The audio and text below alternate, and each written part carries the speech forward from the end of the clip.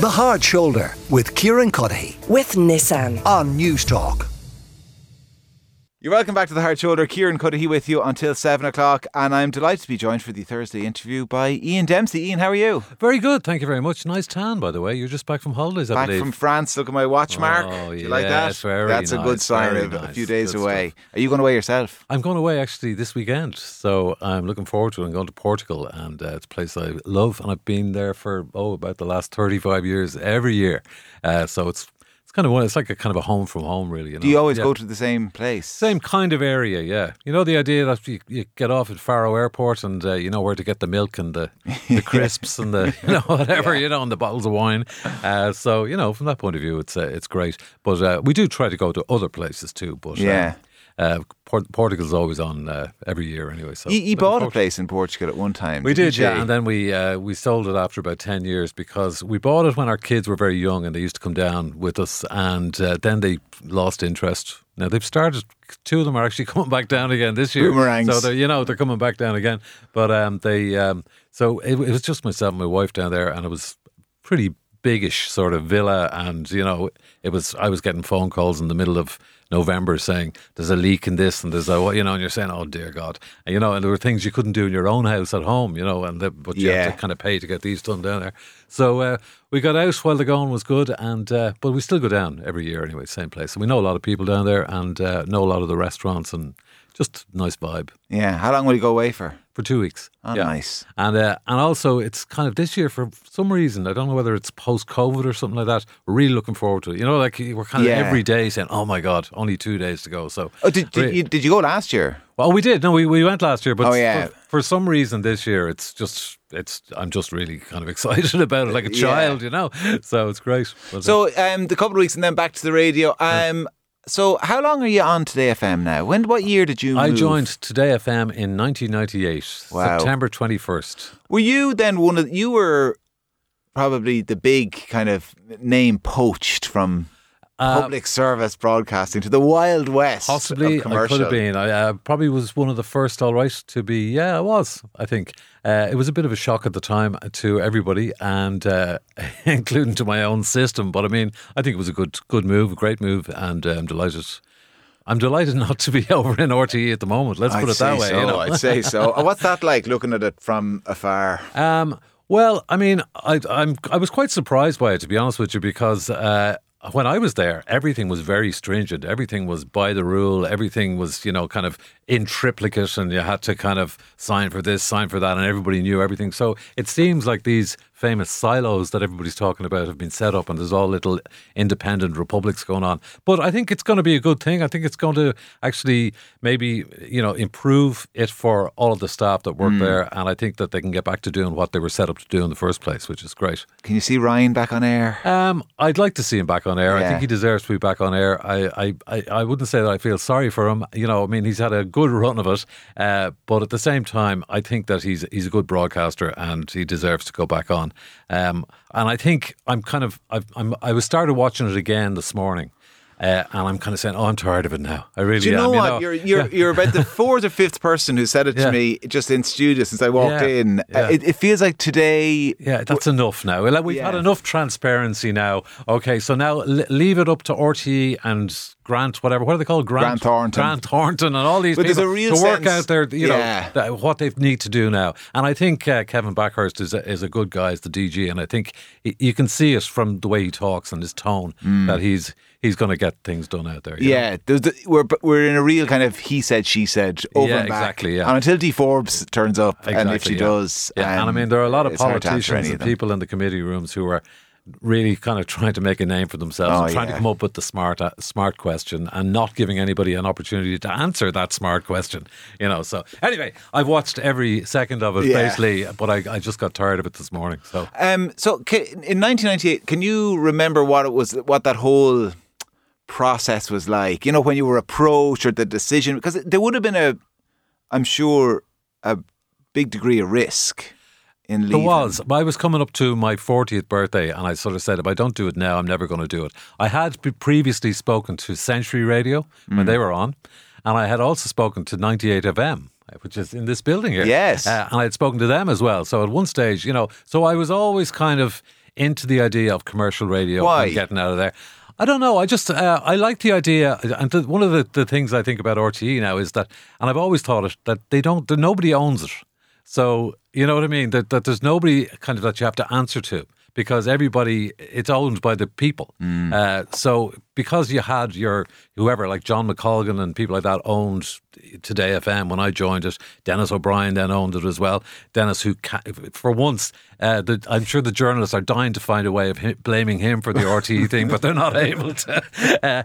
So, and now Bauer Media own it. So there's Yvonne Bauer in Germany wants to know why she isn't making these profits or whatever. You know what I mean? So in RTE it was different. So when I left, it was a big risk, and I discussed it with my wife, obviously, and she was completely behind me with it. And once the two of us were kind of a little team, said, right, let's do this and let's try it. And the aforementioned John McColgan, like I got a phone call when I had just told Helen Shaw, who was the director of radio at the time, that I was leaving. I just told her, I got a phone call then from the guys in Today FM to say, the deal is off. No way. A Scottish guy called Tom Steele, and he was there, and he says, the deal is off. And I said, what do you mean the deal is off? I've just told him the deal is off because the board hadn't agreed to it. And John McColgan was away on holidays in Boston in Martha's Vineyard. And I just rang him and I said, I've just been told the deal is off. And to be fair to him, he got on a plane and he came back to Dublin. And he set up an extraordinary general meeting, and he got the board back together again. And then he just rang me and he said, "The deal is back on it." Oh wow, that was it. So relief. I've always loved it for that, Was it like, how exciting a time was it to be in commercial radio? Like, there was a kind of a Wild West feel still, was there? I mean, we were well beyond the pirate days and all of that, which was real Wild West. Yeah. But it was still, I guess the future of places like Today FM were far from guaranteed in those early days. Absolutely, yeah. But I did have a yearning to kind of start something again, because I was quite well established. I'd been on the television with The Den and with Zig and Zag and all that. I'd been on the radio, and we'd done very well with Radio 2 FM as it was. But I felt that I needed to do something else, and I think I was beginning to get a little bit complacent, and I was starting to see people walking around the same kind of tracks every day, and I was saying, is this going to be me now? Yeah, exactly. Yeah. So I said, is this going to be me now in a few years' time? So when this offer came up, I came over, and I was working then with people who had this hunger, and they wanted to do something, and they were willing to try things and make mistakes, and then say, let's try something else instead. And so from that point of view, it was a fascinating time, and I honestly do believe it was probably the best thing I did. So what? So you mentioned Dempsey's Den and all of that, and amidst all of this furore over, you were probably watching that as a child, weren't you? I was, Ian. I was. I really was. So we would watch Dempsey's Den, when we came back from school, and we even called it, even after Ray took over, we still called it Dempsey's Den. Poor old Ray. Well, actually, I think the payroll in RTE used to pay Ray D'Arcy, and it came out of a thing called Dempsey's Dens, which I'm sure he wasn't very happy about that. But amidst all the furore with Ryan, Pat Kenny's been quoted a few times, something he said a few years ago, which is, when you're on the TV and it's something that's really popular, I know Dempsey did with the Late, but still it was like a cultural institution. Yeah. It was. And Pat said, you kind of have to give up something of yourself. Yeah. Did you feel that? Let's put it this way. People used to call to my door, grown adults with their kids, and saying, how are you? I just decided to bring the kids out. So you mean there is that privacy thing that you're looking at the parents saying, what the hell are you thinking of? What are you doing bringing it? Well, that regularly happened, yeah. And nowadays it's more that people who used to watch it, like yourself, might arrive with two kids, and they're saying to the kids, look who it is, and the kids are looking saying, who the hell is your man? I haven't a clue, exactly, So it's gone up another generation at this stage. But yeah, you do have to give something up. I remember Liam Miller, who was the head of television at the time, and he was saying, he was quoted in the Irish Times as saying that Dempsey's Den, the budget for Dempsey's Den was like about 100 dramas. You know what I mean? Like that. It was like no, you could get about 100 Dempsey's Dens out of one episode of a drama. It was very cheap. Yes, it was literally like, a fixed camera and the two boys used to stick their aliens up, and off they go. Do you know what I mean? So like it was low budget, but at the same time it was very effective, and people did swear by it, and we were known as the kind of the babysitter in a way, because parents used to plonk their kids down in front of them and say, off you go there now, enjoy yourselves. And was there like when people were calling at the door like that? It's amazing that the thought process of the person calling at the door. That's what worries me. Was there a time you'd close the door and you think, this is not worth it? This is madness. Yes, but it wasn't happening every day. It was kind of a Sunday afternoon, I guess. Yeah, well, that's true. I suppose that's it did have its benefits, but I mean, there wasn't massive money. Like, we're not talking huge money for what I was doing back then. To be honest with you, but it was. You would question and say, is this really worth it? But then you play their game and you say, okay, well, this normally happens on a Sunday afternoon or at the weekends, so let's make sure we're out at the weekends so it doesn't happen. And so you start learning the rules, I suppose, as you go along. I guess though as well, you probably found you had a degree of fame that even when you went out on a Sunday or a Saturday, there's people doing double takes. Everywhere you go. Your man? That must be unusual. Like, you were probably used to it now, but it must have been strange at the start. Oh yeah, I mean, it is very odd, and also it's the power of radio. Like, I'm on radio every morning, but I wouldn't really get recognised that much anymore, to be honest. But back in the day, the power of television is something else. Yeah. Once you're on it once or twice. I'd say some of the people who are at those public accounts committees, they will be recognised in their local super values just from those appearances. Yeah. People, it does leave a kind of an imprint on people's minds, I think, And also then, I've never really had any kind of negativity towards me. Like, I remember being with the late Jerry Ryan back in the day in it was a kebab shop called Some Like It Hot in the middle of in Drumcondra, and we were getting our kebabs.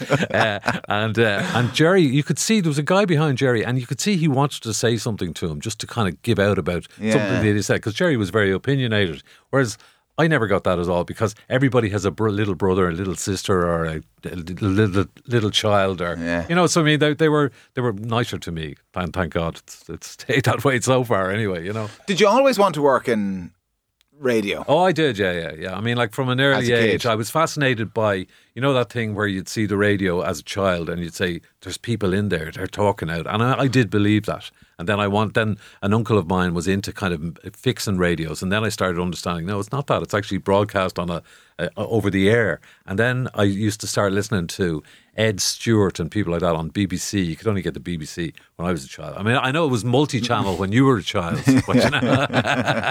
but it was only like the BBC or Radio Luxembourg or whatever. So I was saying, God, that's a job. You can do that, and you can communicate with people. And so, I mean, I was something. Somebody said at one of my milestone birthdays, everybody had made all these speeches, and they'd said, oh, Ian is this, and he's great at that, and he's lovely at this, and he's my brother, and I love him, and all this, all this kind of stuff. And then Willie O'Reilly, who used to be our boss here, he was there as well, and he stood up and he said, Ian has been very lucky. And all of my family were going, oh, how could you say that? Yes. He's been very lucky. But the more I think about it, the more I say he was right. Because it was the right time. It was the pirate stations and all that business. So I was able to get a little bit of an apprenticeship going and then move in. And also then all the other radio stations came along as well. And I still love it. I mean, like, I get up at 4:30 every morning and I don't ever say, oh my God, why am I doing this? I honestly never said it once. And when I do say it 2 days in a row, I'm going to have to start thinking about it. Well, that's the rule you have, isn't it? This is like 2 consecutive quarters of negative growth. We're officially in Exactly. Yeah, okay. Exactly, yeah. So what time do you go to bed at? I go to bed at about 9 o'clock. And I normally watch TV. I have the TV in the bedroom. So I watch Sky News, then over to CNN, Jake Tapper. I'm a big fan of Jake's. And then I go back for the newspapers on Sky News. And then at about 11 o'clock, I go and see Wolf doing his thing. And, it's all very repetitive and, whatever. But it might even be therapeutic for me, because sometimes then just lie back and just listen to them, and then I fall asleep.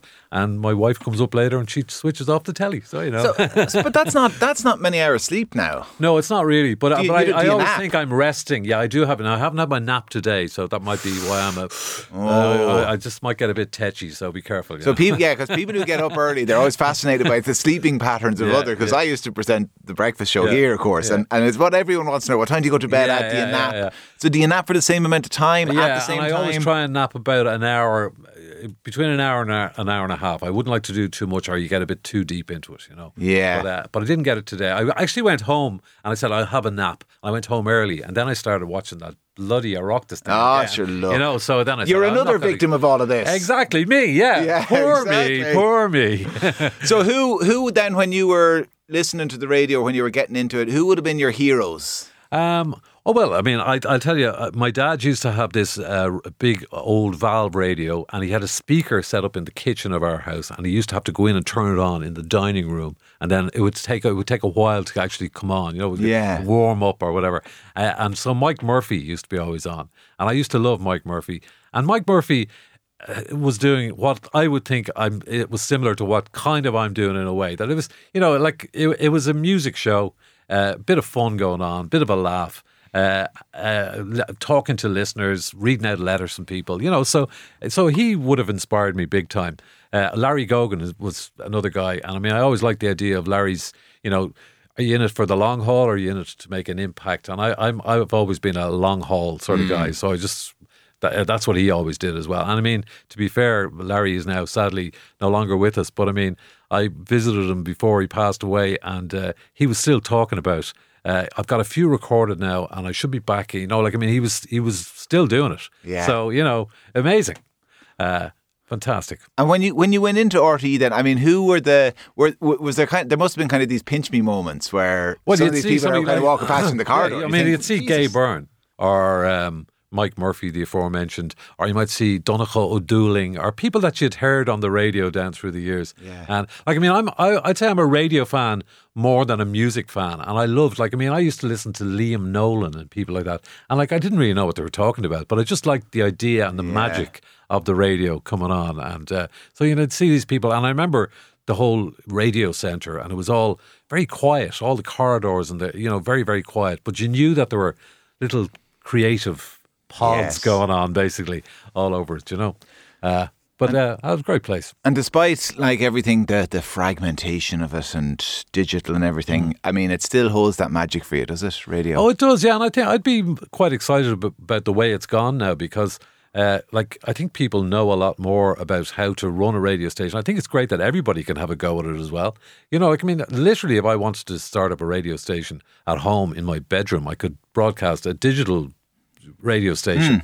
You never know, I might do it sometime, and just play all my favourite David Bowie songs or 70s hits or whatever, you know. So it's kind of open, but I suppose the result of that then is, and a bit like social media, is that everybody has an opinion, everybody's an expert, and it's just like, it does your head in after a while, you know.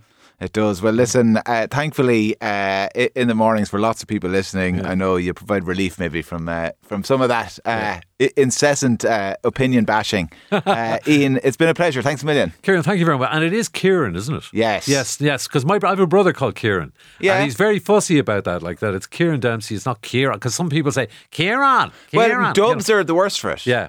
For some reason, dubs all change it to Kieran. Yeah. Automatically. I don't know why that is. I know. They're probably just doing it on purpose. Yeah, I'd say they're just trolling myself and your brother. That's what they're doing. Exactly. The two of us. We're the victims. We're all victims. We're all victims. Anyway, listen, Ian Dempsey, an absolute pleasure. That's our lot for the show. The Hard Shoulder with Kieran Cuddihy. With Nissan. Weekdays from 4 on News Talk.